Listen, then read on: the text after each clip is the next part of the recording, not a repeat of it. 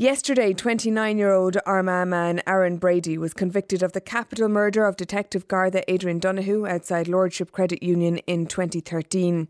A capital murder carries a 40-year sentence, but it's not over yet, as Garda Deputy Commissioner John Toomey warned at least 4 other people involved in the murder and robbery that they will be tracked down.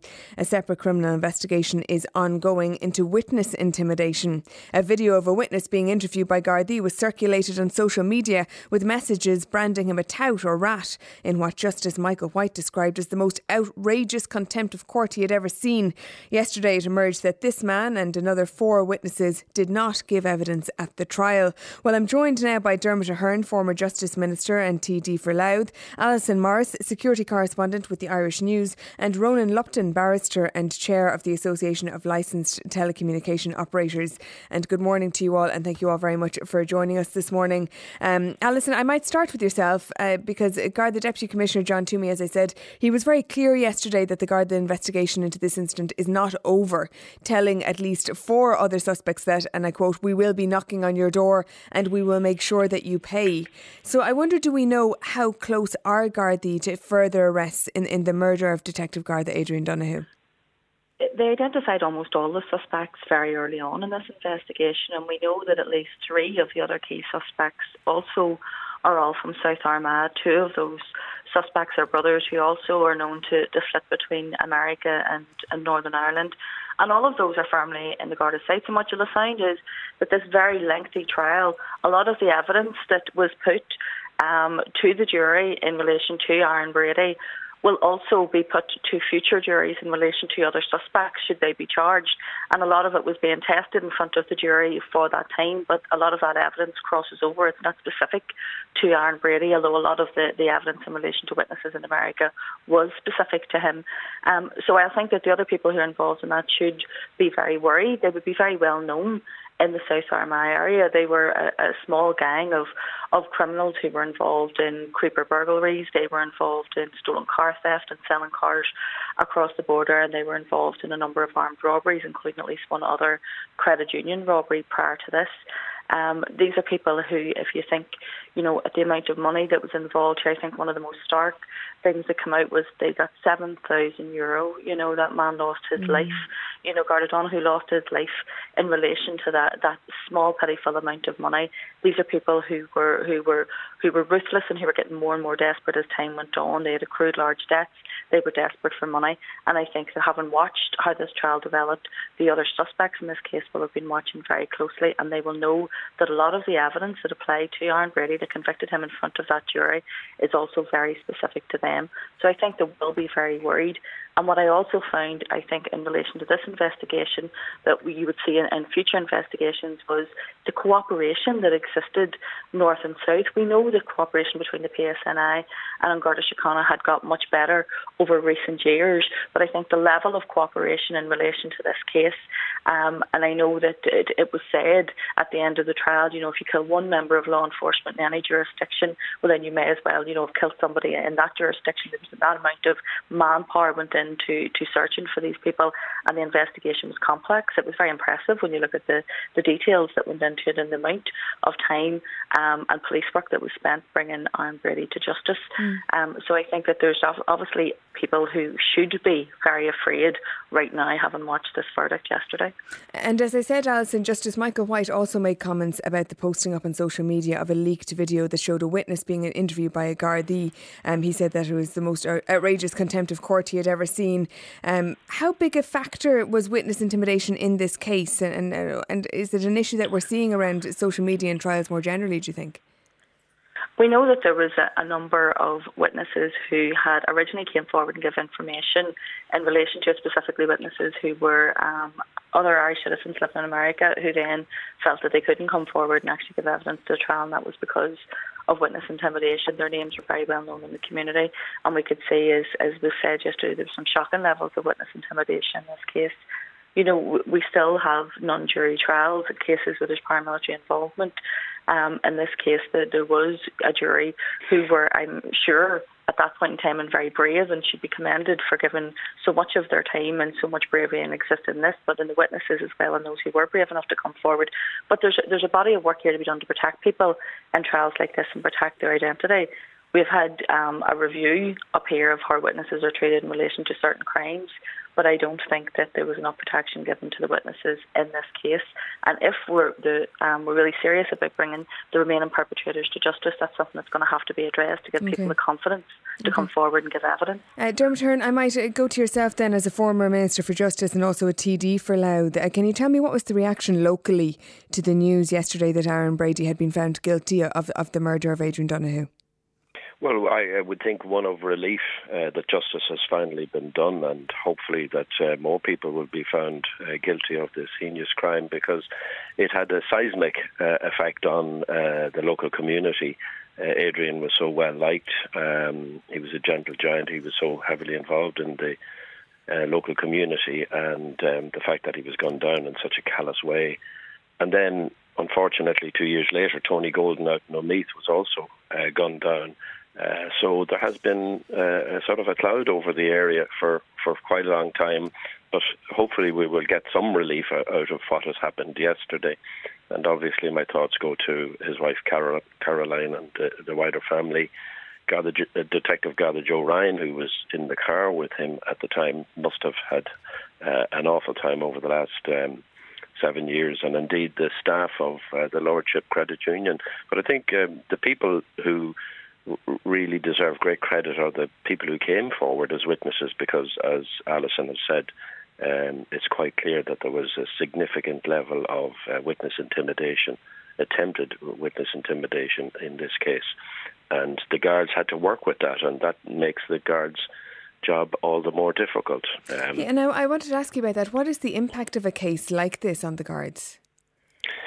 Well, I have to say, from the minute it happened, I think the guards in Dundalk had a very good idea who was responsible, but obviously they had to get the evidence, and they spent the last 7 years. I have to say, I worried that ultimately, because a lot of the evidence was circumstantial and a lot of the evidence coming from America was, sometimes it mightn't stand up in court. I did worry that they might not get a conviction in relation to this, but it's to the eternal credit that the guards, the PSNI and the US police service work so closely together to bring Mr. Brady to justice, and hopefully more will follow. You knew Garth Adrian Donoghue yourself, personally? I did, yes, I did, as I would have known most of the guards around Dundalk. He was a lovely man, as I said, a gentle giant. He would do anything for anybody, and he had a great disposition. But to see the way in which he was murdered so callously within 58 seconds, as your previous contributor Alison said, for 7,000. But gangs like this have operated along the border, used the border for many, many years, and there were times when perhaps the cooperation between the Gardaí and the PSNI wasn't as good as it is today. But there's still a difficulty, because there's still intimidation goes on. We only have to see it in relation to crimes like Paul Quinn, who was murdered a number of years ago, and nobody really has come forward in relation to that because for fear of intimidation. And that's the type of climate, and that's why, in certain circumstances, I had to do it when I was Minister for Justice in relation to the Special Criminal Court. I had to bring in very strict gangland crime legislation, not necessarily in the border area, but right across the country, because there was quite a significant evidence of witness intimidation. And any of us who know witnesses who are involved in these cases know that they are distraught at the thought of having to go into a box and give evidence against people who are clearly dangerous people. And particularly in this era of social media, I congratulate the judge and the people for finding out about this, and hopefully they will prosecute people in relation to the social media campaign, which is even a more sinister element of witness intimidation that's possible nowadays because of social media. Yeah, and indeed we're going to discuss that in just a moment. But just finally for yourself, Alison, we know that a capital murder case carries a sentence of 40 years. Will Aaron Brady serve 40 years? That would be his minimum tariff, and so he would be expected to serve 40 years. He could actually serve more. The court could decide not to release him after the 40 years. So he'll be an elderly man by the time he is released from prison. And those who were with him on that night, and those who helped him, and those who have helped him since, I think will be very concerned when they look at that sentence. I think that capital murder sentences are a rare thing. We don't have them that often. He will be one of the longest serving prisoners on this island when he is sentenced to serve 40 years. And so I think it's there for a reason. That high sentence is there for a reason. It's a deterrent. It's a deterrent against this kind of crime. Well, as I said, we're also joined on the line by Barrister Ronan Lupton, who is also chair of the Association of Licensed Telecommunications Operators. And thanks for staying on the line, Ronan. We've been discussing there, Dermot and Alison, the comment by the judge in this case that it was the most outrageous contempt of court he had seen in his career, that a video of a witness telling Gardaí that he had heard Aaron Brady admit to murdering a police officer was circulated on social media with the text describing the witness as being a tout and a rat. It's an ongoing theme now, isn't it? This aspect of social media and its role in trials and how it's circumventing the law, really, social media. What do you make of it in major cases such as this one? Well, absolutely. I mean, the key question for me is how does a video of an interview that's been taken by the state apparatus find its way onto the internet and social media? The answer is there. The question is, how do you investigate that particular question? Ultimately, somebody took steps to leak that and it went what we call, I suppose, viral at this stage. And what we see then as a result, and as was widely reported yesterday, was witness intimidation. And just picking up from Alison and Dermot's points, we have the Special Criminal Court in this country, which was really put in place to deal with terrorist offences, but also serious gangland offences, where the main theme and thread was witness intimidation. And what we're seeing now is a situation where pervasive internet access and devices and platforms are being used in community circumstances to intimidate witnesses in exactly the same way as they would have in the offline world. It's a serious issue. The judge was absolutely correct in his comments that the mischief that's been done by concerned parties, and I'd go even further and say possibly criminally liable parties connected to this particular case and other cases, is of a very serious nature. Yeah, but he also said he was powerless to prevent it. He said the dissemination of this kind of video online. So, absolutely. Are we powerless? Are we at the mercy of social media? Well, there's a couple of points on that. I think, firstly, Minister Josefa Madigan brought forward a contempt of court bill in 2017 that wasn't reached during the currency of the previous Dáil. We do need powers on the statute book that aren't there at the moment.